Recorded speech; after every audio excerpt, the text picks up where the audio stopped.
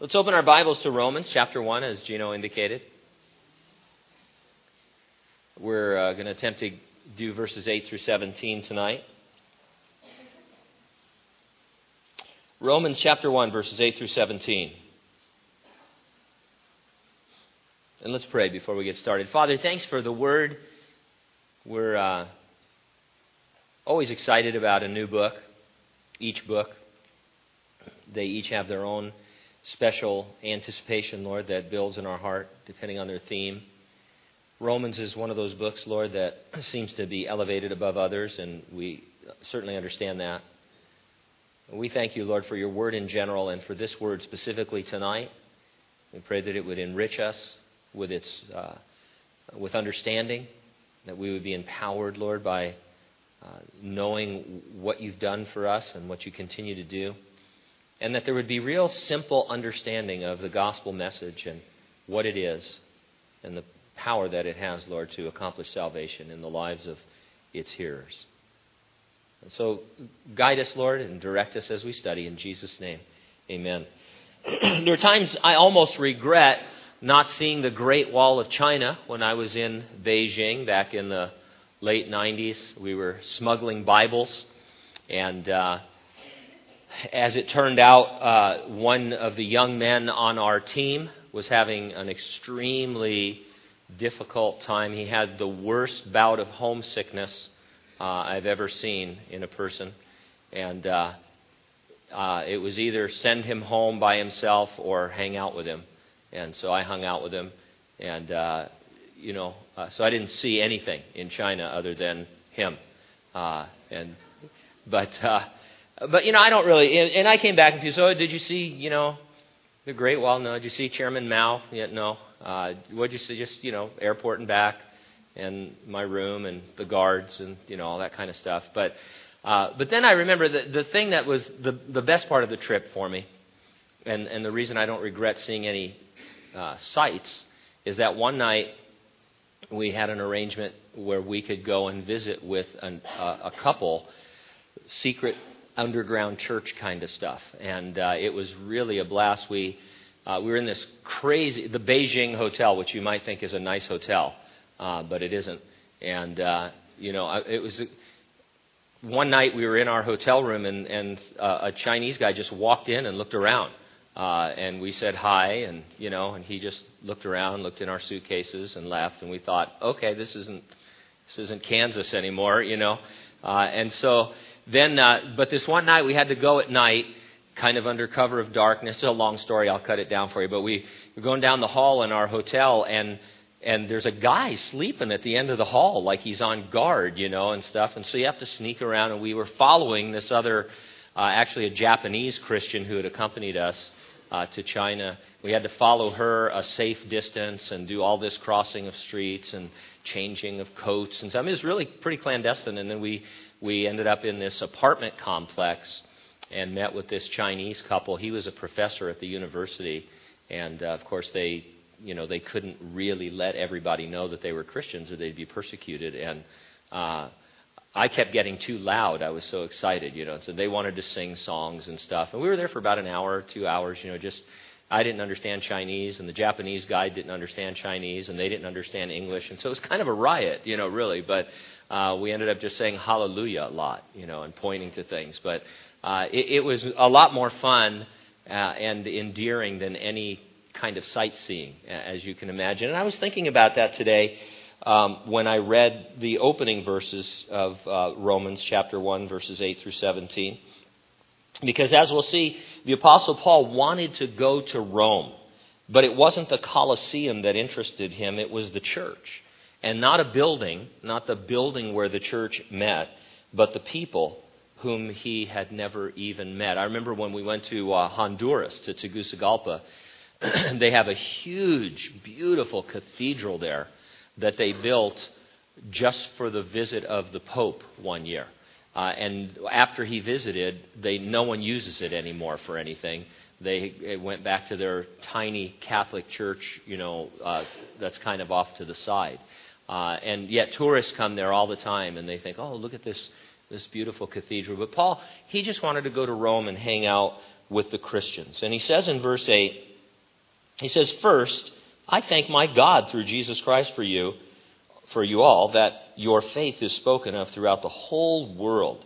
Before he got too deeply into the explanation of the gospel, Paul showed the Roman believers that the gospel had had an effect in his life.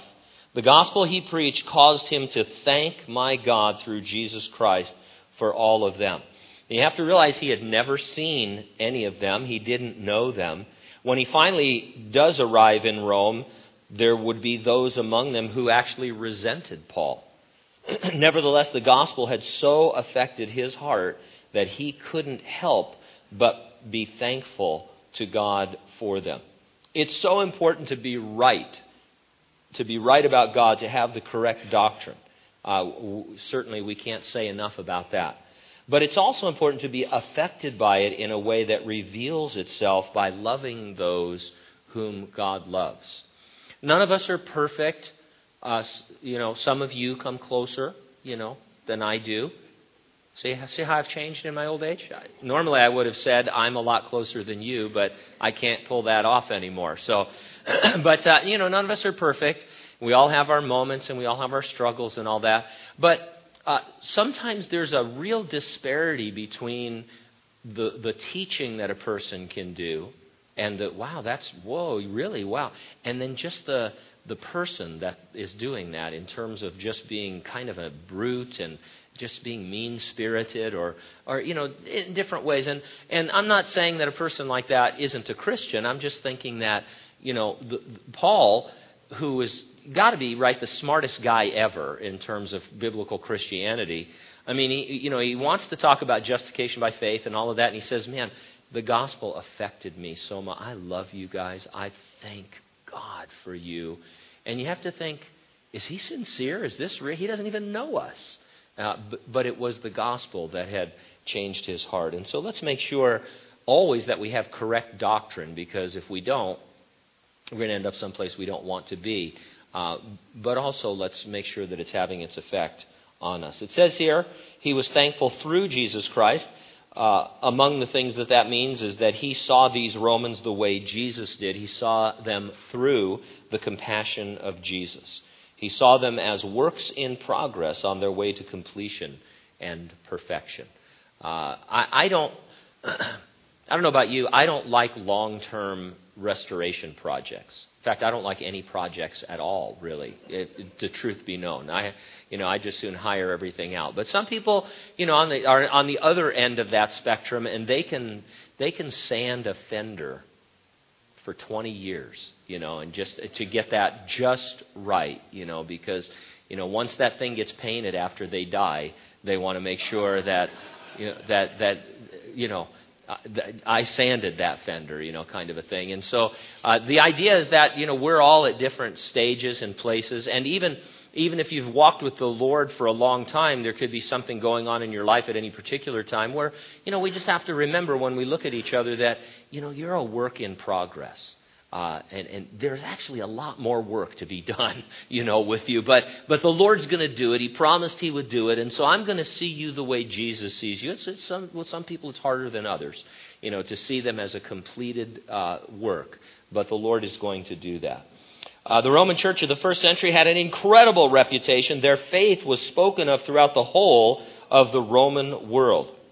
Sometimes world means the whole world, as in God so loved the world. It's clear from the context that he loved the whole world of men, all those who have ever been conceived and born from all of time. At other times, the word world is being used as we would in everyday language to mean something less than the whole world. Context will determine the meaning. I talked about going to China. Sometimes I just flippantly say, well, I've been all over the world. Well, I haven't really. I've been to some countries. I've traveled a little bit, especially, when I was younger doing missions work and stuff. But I haven't ever really, I don't think, been east of, just until last year I got east of Arizona, and we got to Texas. I haven't really been, so I haven't been to the whole world. But if I said that, you would understand that. But don't let that fool you. Sometimes world does mean world. And when God says, when John writes in John 3:16, for God so loved the world, he's not talking about some small group of people. He's talking about the whole world, and not just the whole world as it exists right now. He's talking about the whole world of men forever. Now, if I mentioned a particular church, something would come to your mind about them and their gatherings. I don't want to do this right now because it might get weird, but that's how they are spoken of throughout Kings County. You know what I'm talking about. You run into somebody, hey, what about this church over here? And you think, oh yeah, that church does this. You know, they're famous for this, or I heard this about them. And so churches do have a reputation. In fact, sometimes they have several reputations depending on who you talk to. And so that means we have a reputation. How would you describe our church? How would you say to others our church is? And it's an interesting question. And I'd invite you, send me an email, an encouraging email about how you would describe our church. Anyway, now I'm serious. If somebody, when people ask you and they just say, well, where do you go to church? Well, I go to Calvary Hanford. What's that like? What would you say? It'd be interesting to me to, I remember years ago, and she's still in town. She's a sweet gal. They used to go here, then they moved out of town. Now they're going to a church in Kingsburg. Really sweet folks. And she came up to me one Sunday and she goes, I'm going to always remember you as the pastor that told me that Jesus was coming back. And I thought, well, you mean that as a criticism, but I'm pretty excited about that, And so I'd say that's a fair statement, right? Ready or not? Jesus is coming, yeah. So, that's going to be on, what do you want on your tombstone? Pepperoni and that. So anyway, you remember that campaign? You remember the old what do you want on your tombstone campaign? Who remembers the ad campaign for Tombstone Pizza? All right, because when I get home, Pam's going to say, why do you say things like that? No one knows what you're talking about. Paul takes an unusual oath in verse 9. He says, for God is my witness, whom I serve with my spirit in the gospel of his Son, that without ceasing I make mention of you always in my prayers. Paul takes an unusual oath saying, God is my witness. I'm not at all sure why he felt it was necessary to appeal to God. Commentators say it's because since they didn't know him, he wanted to emphasize that what he was about to say was true. I guess. What's interesting to me about this, it's a reminder that God is a witness to our spiritual life. Paul could say, God is my witness. When I say, I did this in my devotions, or I prayed for you, or I did this or this, God was a witness of those things. Now, immediately, I always think of that in a negative way. Oh, God's busting me out, and stuff. But as long as you're just honest, that's a great thing to have God as a witness, to have him backing you up. And so just be honest. Don't go beyond to try and impress people.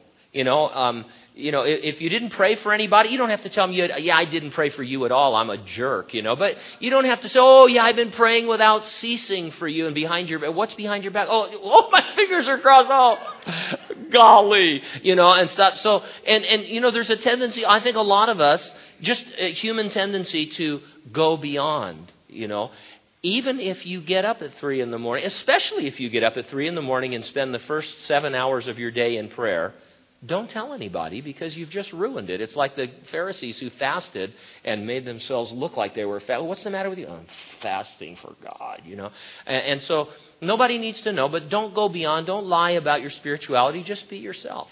One of the things I do like about Calvary Chapel is people say, when people seem so normal at a Calvary Chapel for the most part.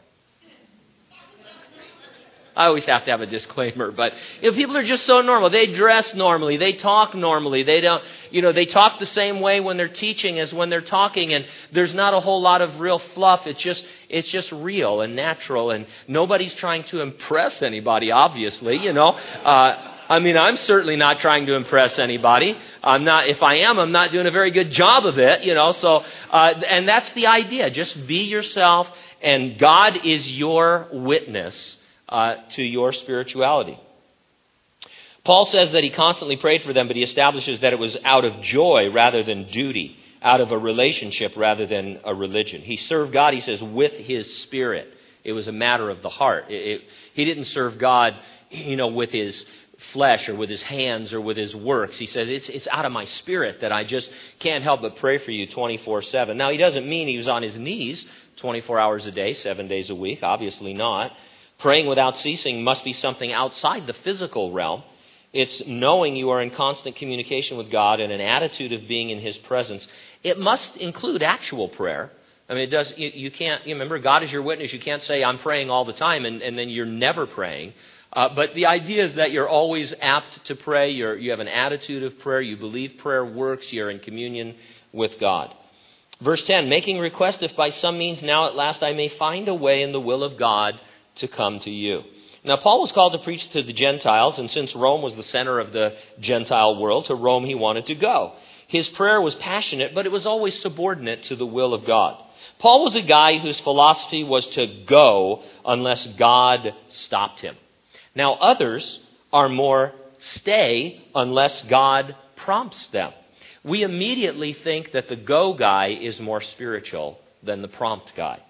I don't see one way of thinking as more spiritual than the other, and actually either can be unspiritual. You can force your way into some service, some position that is really not God's will for you. I've seen that over the years. And some of them have admitted to it. I know guys who've been, gotten into positions of ministry and struggled their whole life and then realized, 20, 30 years later that they weren't really called to it, that it was just something they wanted to do. You seem like a go type, but the question becomes, this is an old question, were you sent or did you just went? Sometimes people say, you get it? So sometimes, even Paul was sent out. Remember the church there at Antioch, they were praying and they laid hands on him and they heard from the Holy Spirit and then they prayed some more. And then they sent Paul out as a missionary because that's what the Holy Spirit said to do. And so he didn't just go. He was sent. But you can also refuse some service, some position that is the will of God for you for a variety of reasons. You just always beg up, no, it's not the right time, I'm not in the right place, I don't know enough, those kinds of things. So if you're always breaking down doors, that's a problem. There is that kind of personality some people have where they're just going to break down the door. I've decided this is what I'm going to do. If I can't do it here, I'll do it here. I can't be stopped. I see a door, I'm going through it. It's closed, I don't care. I'll break it down. Other people, wow, look at that open door.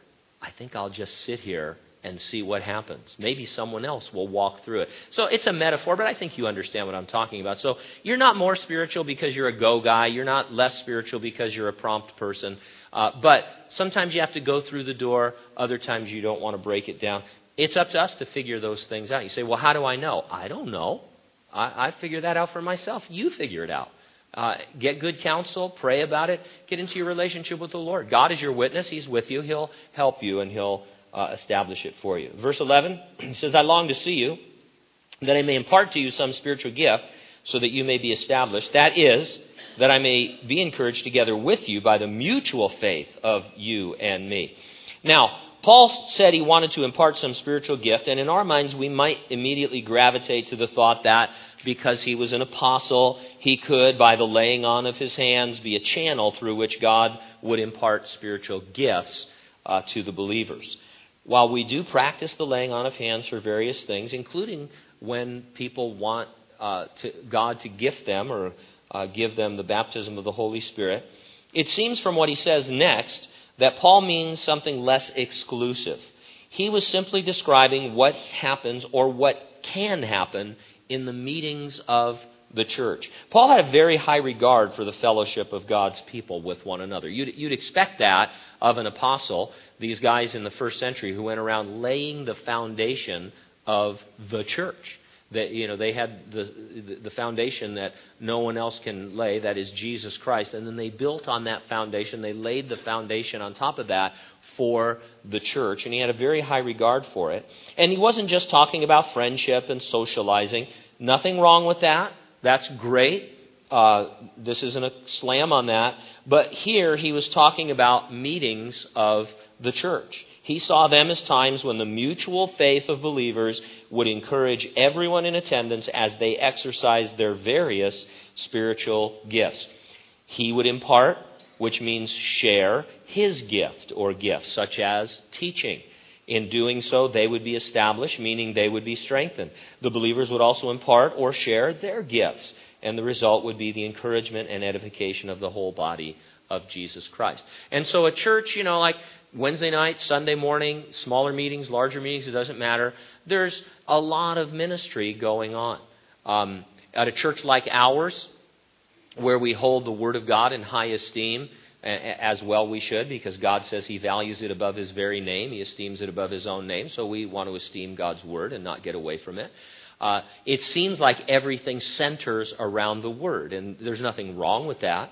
But a lot is going on with children and with serving and with ushering and all of these are ways that we are imparting gifts to one another or sharing our gifts with one another for the common good, for the mutual faith, so that we're all built up in our most holy faith, and that as we leave the gathering to socialize or evangelize or whatever it is that we do, we're able to do it with a greater sense of urgency and joy and power and all the things that God provides for us. And so, is the church important? And by that I mean the gathering of God's saints. Well, it absolutely is. It is essential. And Paul goes, "Hey, I'm going to Rome." I'm guessing he went to the Colosseum because he was a sports guy. He would have had ESPN, on his phone, to check the Angels' scores and stuff like that. Get it, the Angels?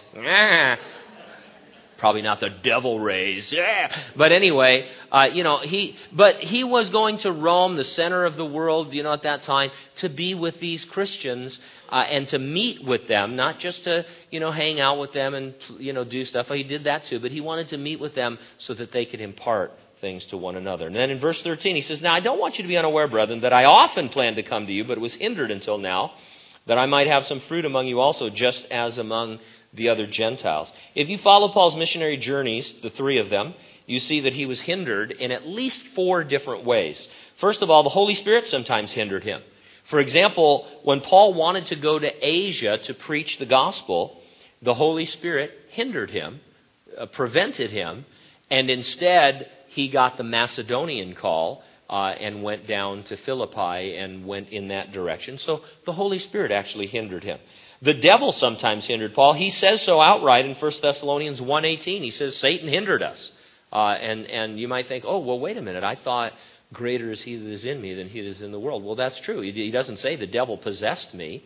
He says the devil hindered me. Reminds you of Daniel in the Old Testament, where Daniel's praying and God dispatches an answer to him, but the prince of Persia, this demonic being, is wrestling with Gabriel until he tag teams Michael, and he says, "Hey, Michael, I need help," and Michael comes, and then Gabriel comes with the rest of the message. And so the devil can hinder. Other times, the pressing needs of the churches he had founded hindered him from going to Rome. He had things that he had to deal with.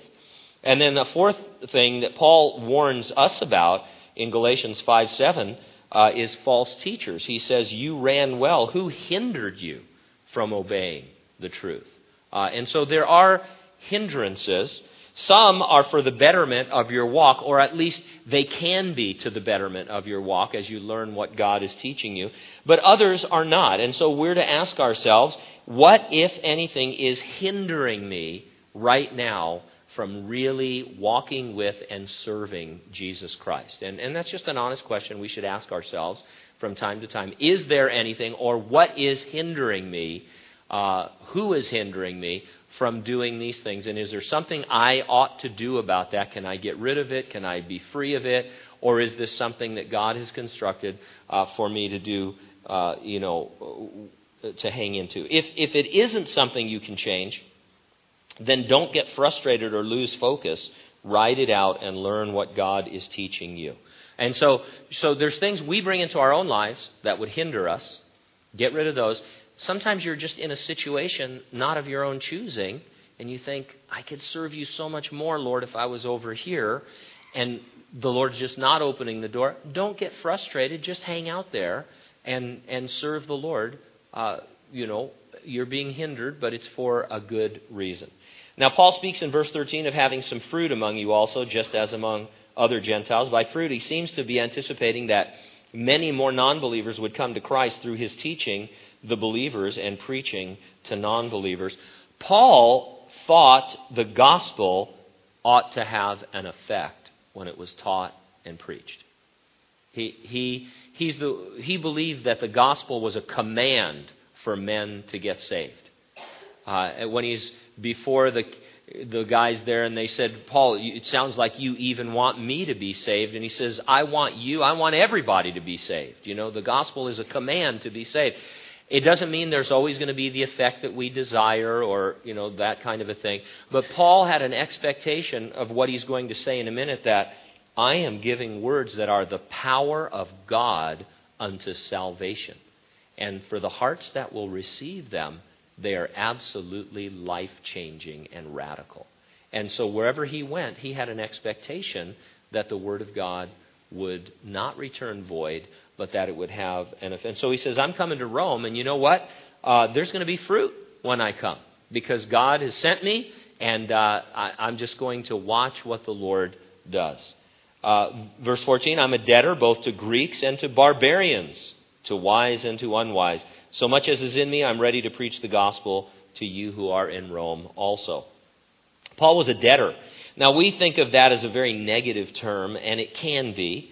His idea of debt wasn't a lack, however. It seems more like an overflow.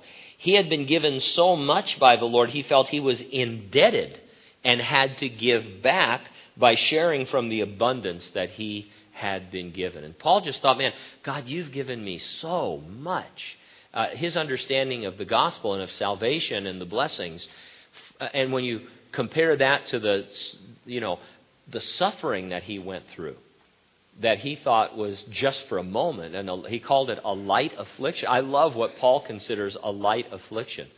If you were talking to the Apostle Paul, you couldn't complain at all.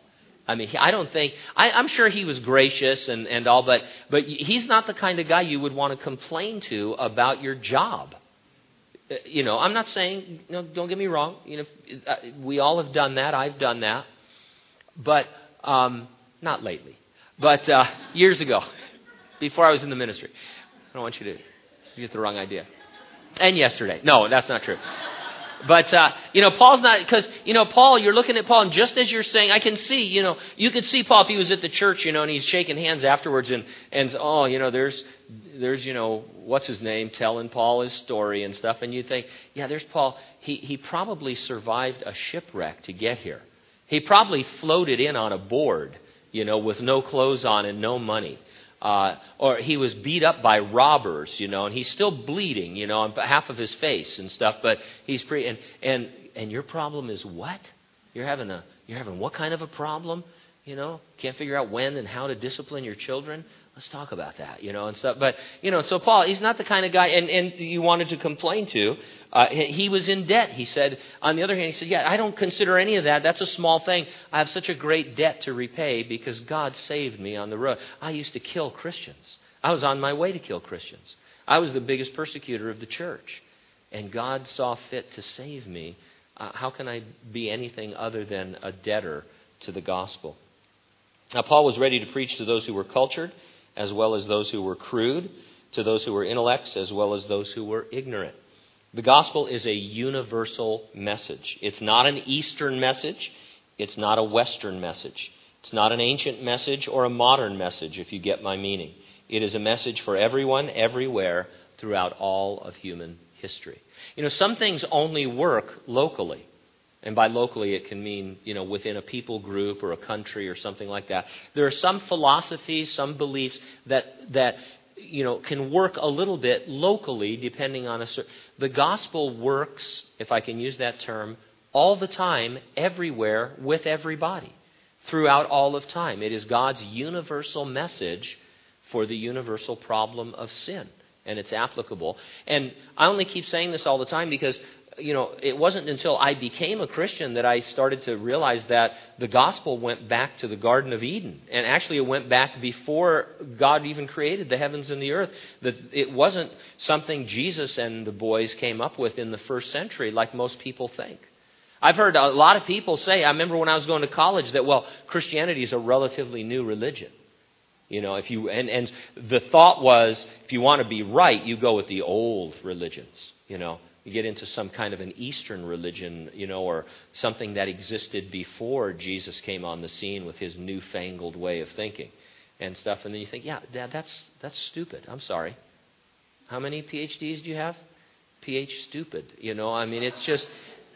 Christianity starts in the garden when, as far as our history is concerned, when God says, here's what's going to happen now. You've sinned. I'm going to come and I'm going to die for your sins. And I'm going to solve this problem. And it moves forward in a progressive revelation after that. And the gospel message never changes, but how we deliver it can change if we are truly wanting to reach people with it. We should not expect non-believers to conform to our presentations, to learn our jargon in order to hear the message of salvation.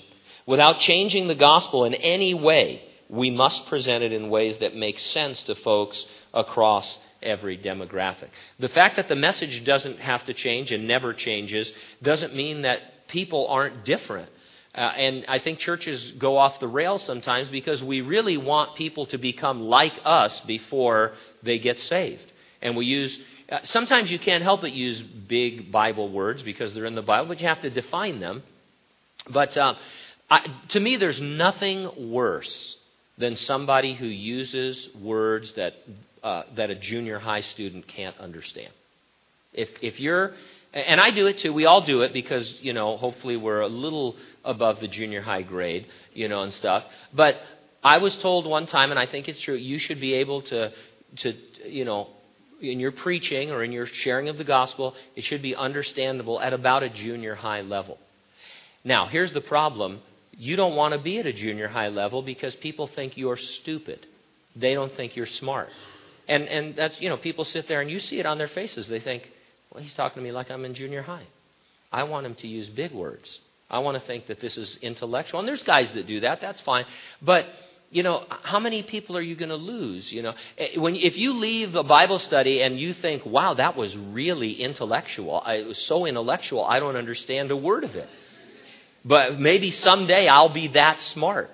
I think the best Bible study is one that anybody really could understand. There may be a word or two that you don't understand. The word or two, sometimes I think, I don't know what I'm saying. But, but it's the right word. But you understand what I mean.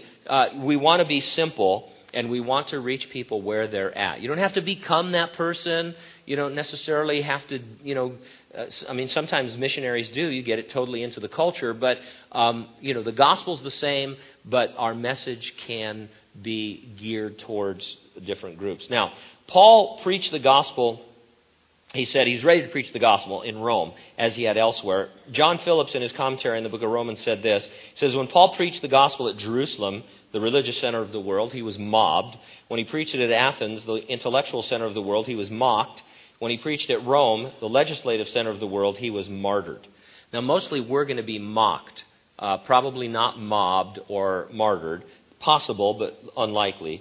And being mocked can make us feel ashamed. And so in verse 16 he says, I'm not ashamed of the gospel of Christ, for it is the power of God to salvation for everyone who believes, for the Jew first and also for the Greek. There are a lot of reasons why you might be ashamed of the gospel in the first century.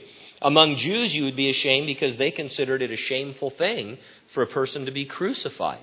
It was what Romans did to criminals. And they were crucified outside the city naked in a very horrible way. And so when you say, hey, good news, your Messiah has come and he was crucified outside the city naked, hanging on the cross. That's pretty shameful. And it was a stumbling block to the Jews. Among Greeks, you might be ashamed because they consider the message of the cross to be inferior or ignorant. We still face criticisms today, especially the accusation of ignorance.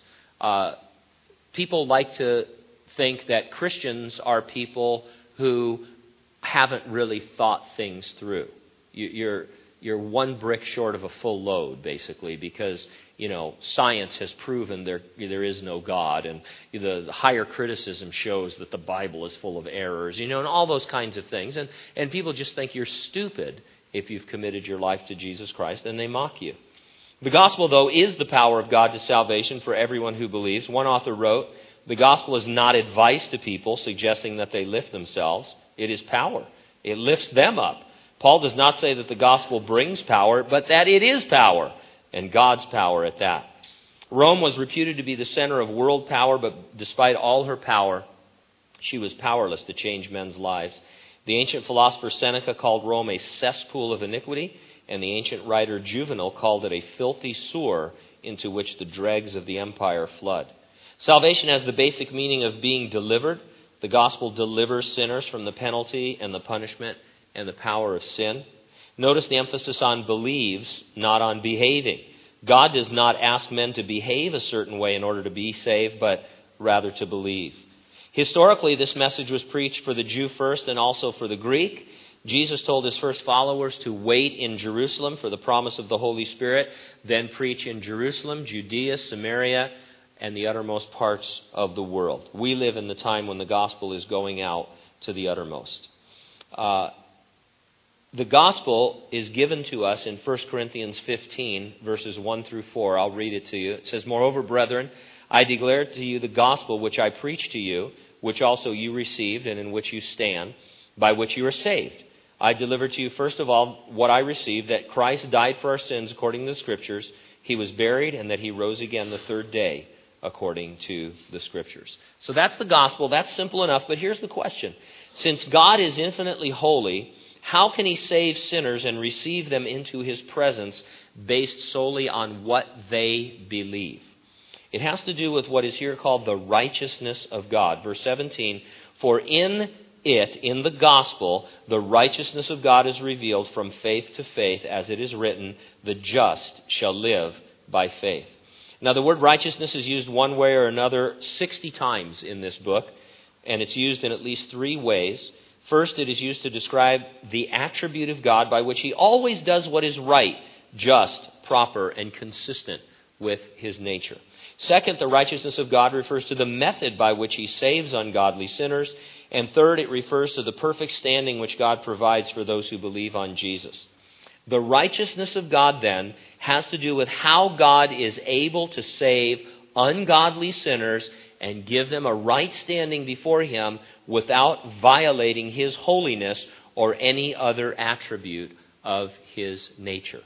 It is revealed by the gospel to be from faith to faith. That means the way that God saves sinners, consistent with his nature, is by faith from beginning to end. It begins with faith and it continues by faith. It is a matter of what they believe, not how they behave. Another word is now introduced in verse 17, the word just. It could also be justified or justification. William Barclay explains the meaning of the ancient Greek word diakou, which means justify. He says all verbs in Greek which end in double O always mean to treat or account or reckon a person as something. If God justifies a sinner, it does not mean that he finds reasons to prove that he was right.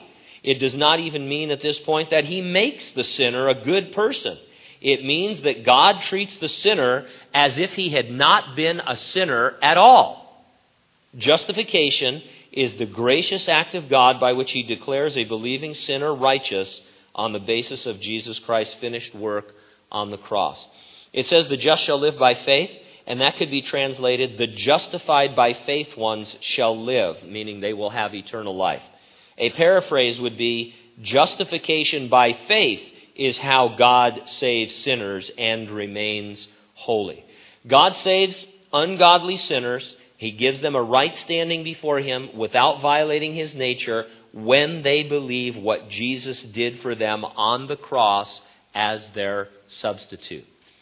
God justifies them. He declares them righteous because Jesus was both God and man. When a sinner believes in Jesus, God can treat the sinner just as if he'd never sinned at all. He sees the sinner in Jesus Christ, and he's able to declare that ungodly sinner righteous.